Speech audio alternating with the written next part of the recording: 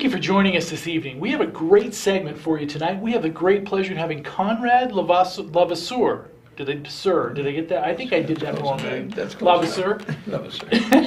He's the director of communications and for Ironstone Vineyards. It's been for what, 17 years? You were saying? Yes. Very it's hard cool. to believe. Yes. Yeah. Now it's a great story, and everybody thinks they may know the Ironstone story, but I think it's a lot more involved and in some ways a lot more interesting than people think. Yeah. Tell us the little background of Ironstone to start stuff off. Yeah, exactly. I think when people come to Ironstone for the first time, they've heard about it. Sure. They've seen maybe pictures. They've gone online and seen it, but they get taken back when they actually come onto the property.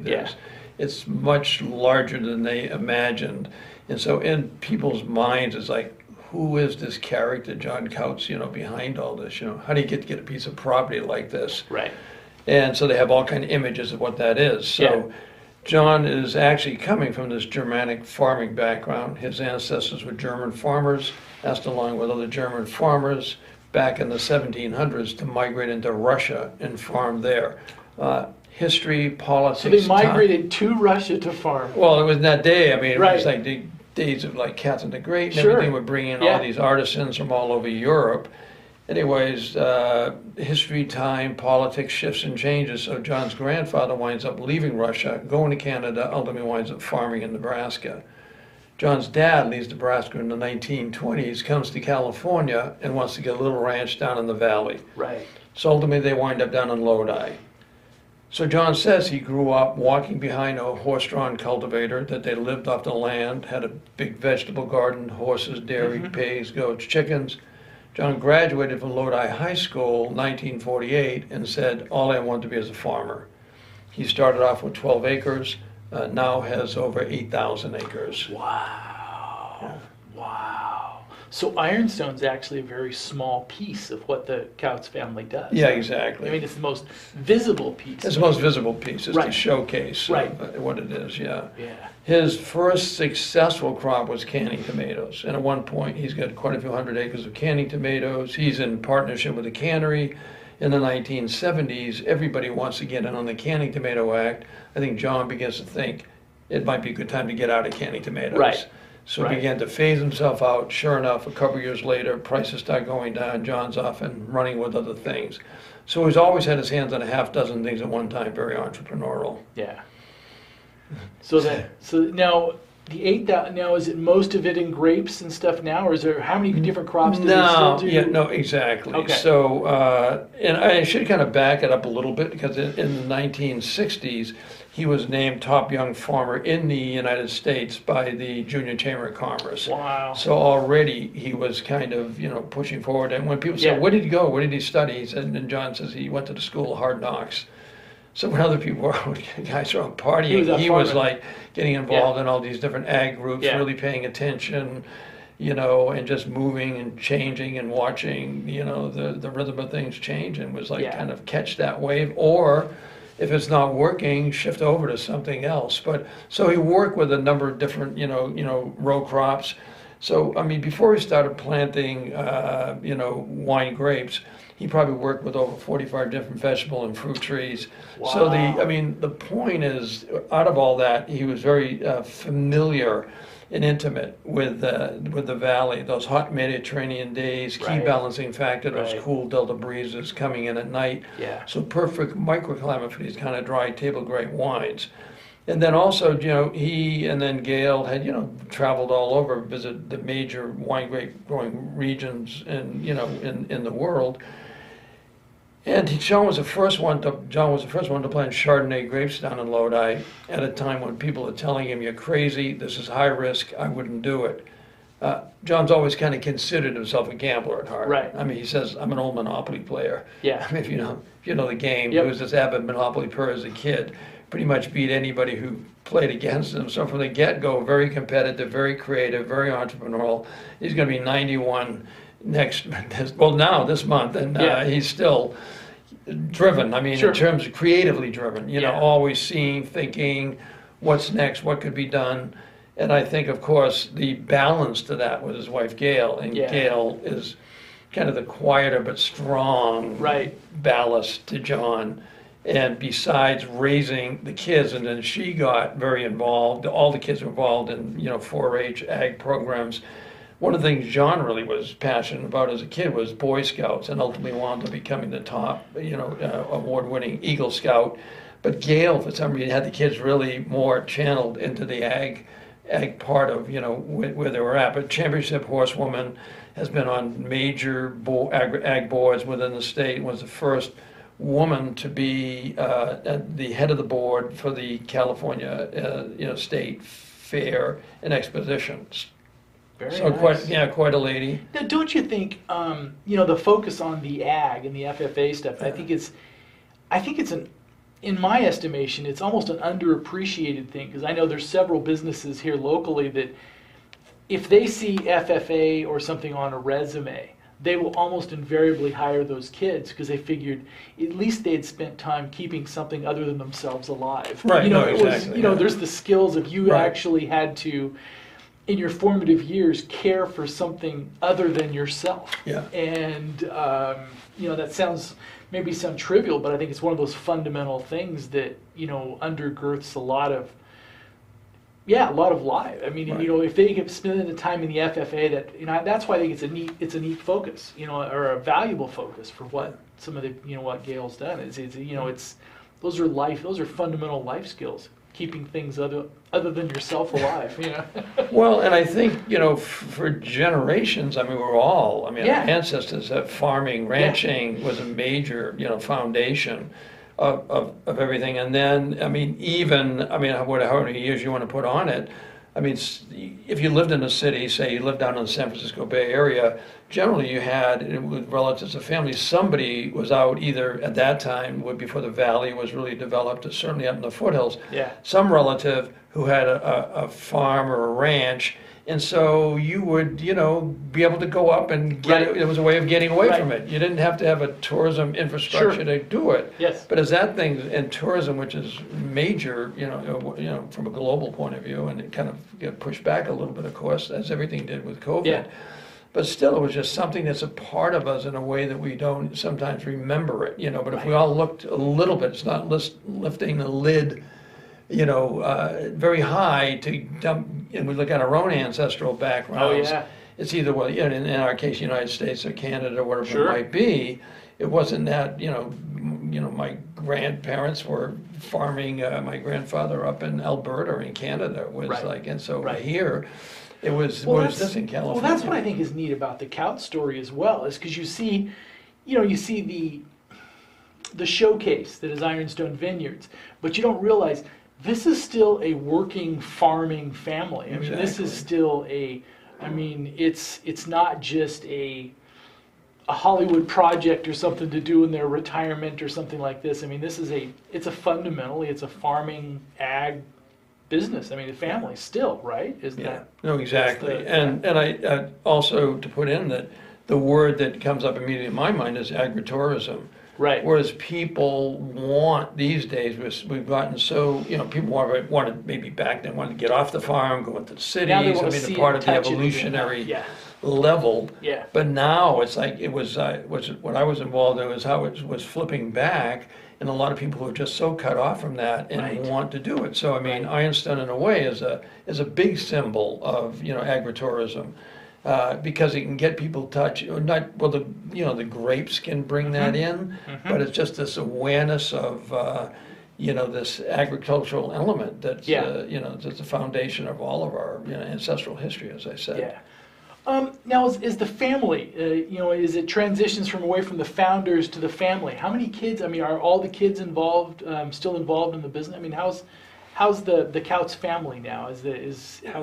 That's an important question, I think, because I think one of the things John and Gail were committed to, and John is like he's like a flower.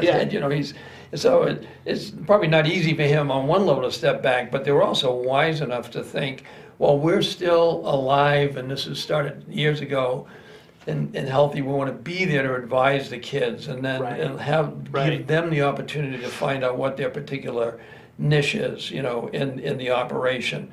And I don't think they didn't have it easy. All the kids, because John didn't have it easy. Right. His dad died when John was like 20 years old. So I mean, suddenly he's found himself, with an operation that was a handful. And as I said, the school of hard knocks. So each of the kids basically didn't just have it handed to them. They had to get out there and get really involved, which is what you're kind of mentioning. Yes. So Stephen, who's the oldest of the boys, became the president of Ironstone Vineyards. Kurt is the controller of the operation down in Lodi, plus that California Hotwood, I think, that you had mentioned at some point. Yes.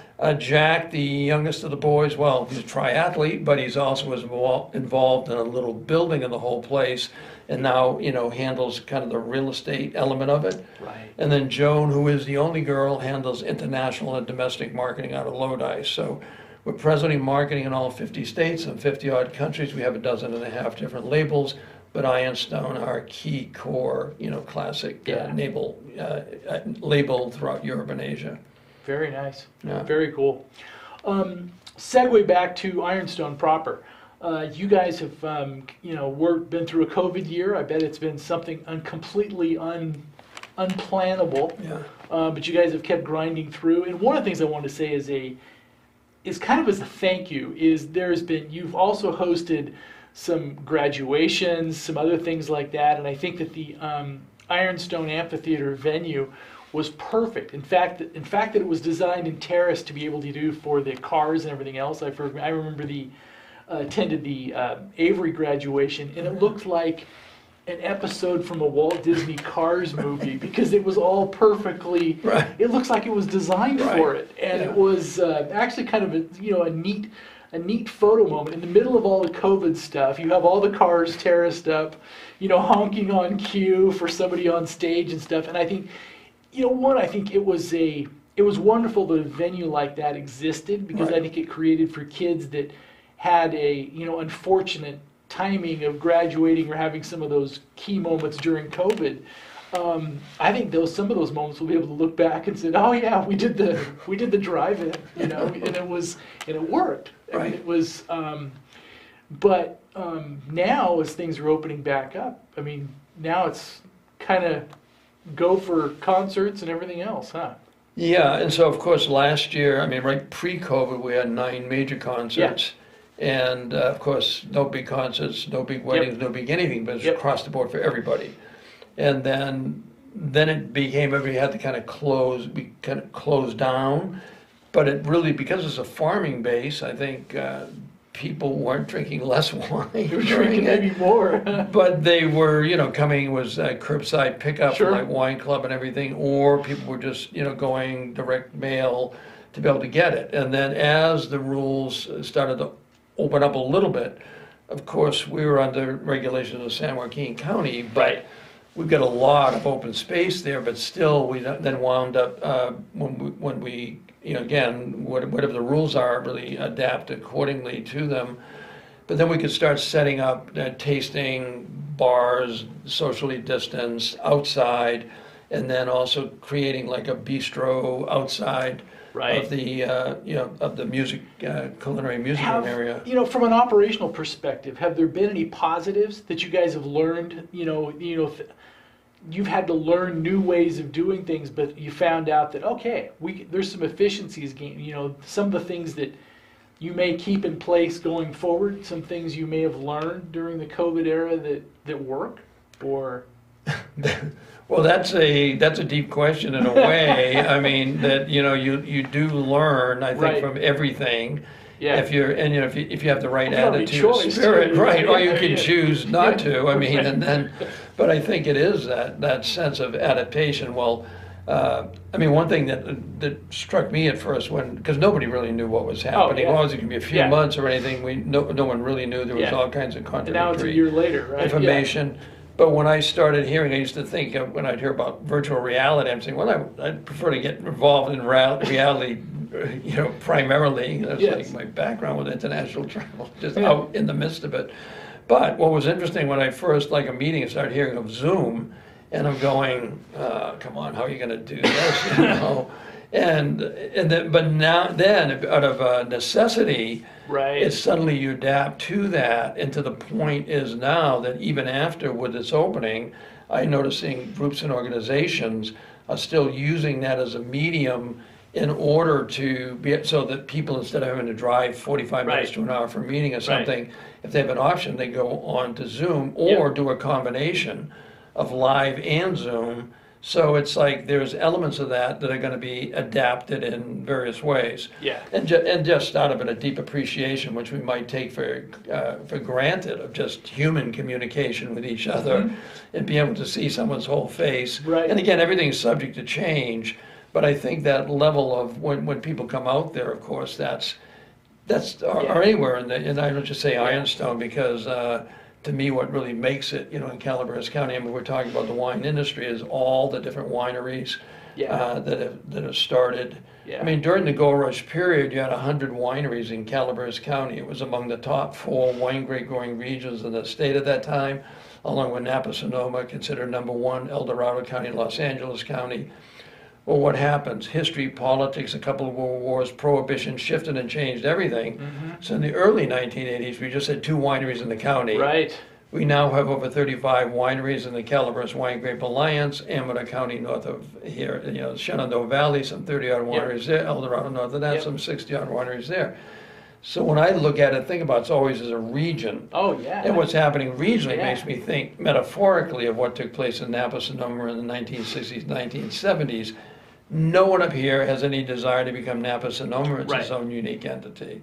But I think the way I read it is the major engines running tourism in the state who would have looked at areas like this a couple dozen years ago and referred to them as rural, and now in their big travel conferences pulling them center stage, talking about them as beyond the gateways. Right. They began to realize for many, many, many people, without giving up the great, iconic tourist destinations of Hollywood, Disneyland, Universal Studios, San Diego Zoo, Monterey, Carmel, San Francisco, etc. There's this continuously growing wave of interest in these outlying areas. So for us, our identity is more like north to Sacramento, south to Mariposa, encompassing Yosemite, this motherlode region. Yeah. There was a catalyst to the more recent history of the state. So I think it's also that working together, as a region and as an area. I mean, when I started to work for Ironstone, I said, well, how do I represent Ironstone without representing the town of Murphys? Right. Then how do I represent Murphys without representing the county? And then how do I represent the county without the region? Yes. And it just naturally kind of links together depending on where you find yourself. The platform of communication is. One of the things I think needs to be said, and I've talked this from several other winemakers, in the area, is they have a deep appreciation for what Ironstone did, because Ironstone, in some ways, with the investment and paving the way for the venue and everything else, it really opened the doors to help make their businesses possible.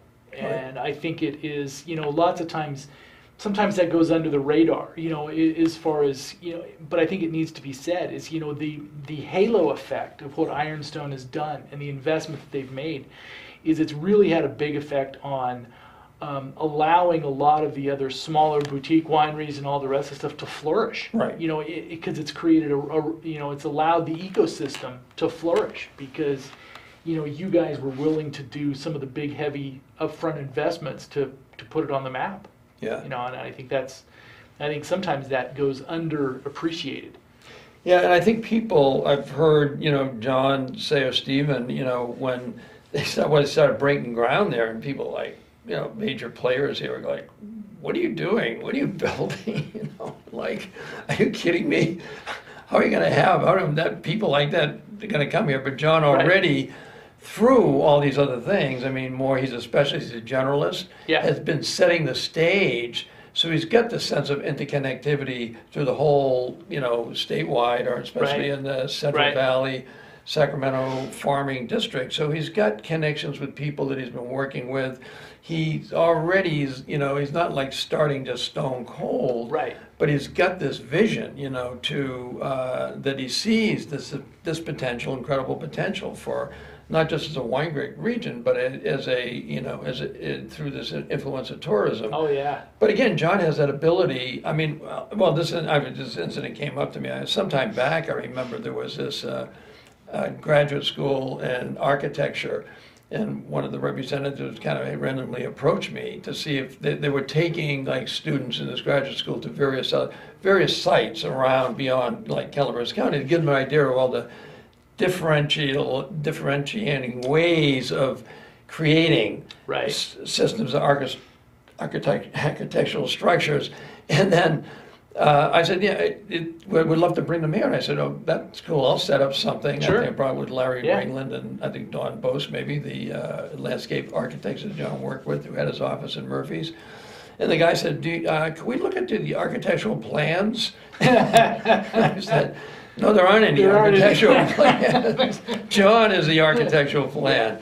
I mean, he would just get inspired. He could be with Don Bose, you know, just having a glass of wine or something at Murphy's Hotel, and then John would get an idea. He'd literally be, you know, grab a piece of paper or a napkin, jot it down, and why don't we try this? And then go back and forth. Right. And if something didn't work, I mean, John, his sense of intuition, he would just break it all down. Let's start all over again, you know. Yeah. So he had a sense. And I think he also had a really good sense of, you know, connecting and bringing in people with specific skill levels in the various areas as well. A little bit on the amphitheater isn't it usually, it's always ranked in one of the best amphitheaters in the nation, right? Doesn't it always rank really well? It does. Yeah. And I think that had been developing over the years. And so the first concert area they had at Ironstone was down at the lake. We have this man-made lake, 14 acres of gardens. And it was Sunday afternoons in the park, local bands from the valley. Mm-hmm. So people would come in, stop up at the tasting room, get a bottle of wine, a picnic lunch, come down with blankets, garden chairs, sit throughout the area. It was a pleasant way to spend a Sunday afternoon. Right. But then they started working on the amphitheater, and then and so all the focus at that time had to go on developing the amphitheater. And so like 1,000 people was a big deal at one point, you know, so we could do everything ourselves. Yeah. And then, but as it got bigger and bigger and bigger, when you get up to like 7,000 people for a concert, so the changes that have gone on with that, and it was a labor of love in that sense, you know, you weren't making a big profit on those early concerts, but I mean, there was a vision again. Yes. And there was a vision of the possibility of what that is. Yeah. And I think that vision is what always, you know, would bring it. And I think John has had a way of adapting, and he goes Gail too. She's pretty adaptable being in relationship with him. Yeah. They had a way of being able to shapeshift, you know, to it if it wasn't working or following what does work. So what they probably thought was going to be the vision of what they were doing and what ultimately wound up being it. And of course, everybody, especially in those early days, and today in a different way, everybody would just jump in and do whatever needed to be done. I mean, you might have had a job description, but even before I was there, it was just whatever it was. Everybody kind of kicked in, and it was a sense of, I mean, it was challenging and it was hard work, but it was also that excitement of collectively working together for something larger, you know, happening and the mystery of it all. But in a way that was also, I think, in a different scale with the, you know, the community of the Wine Grape, you know, Alliance community, the early stages that people, it was more than just producing wine. It was like families coming together and that sense of development and a lifestyle. Yes. And so there was a lot of help that everybody gave to each other. And I think that's what, when we moved up, when my wife and I, and with 3 kids, moved up from San Francisco in the early 80s, 80, 81, it was that spirit in the county that really ignited us. It was people that came in, wanted to create a different lifestyle, bringing in all kinds of different levels of talent.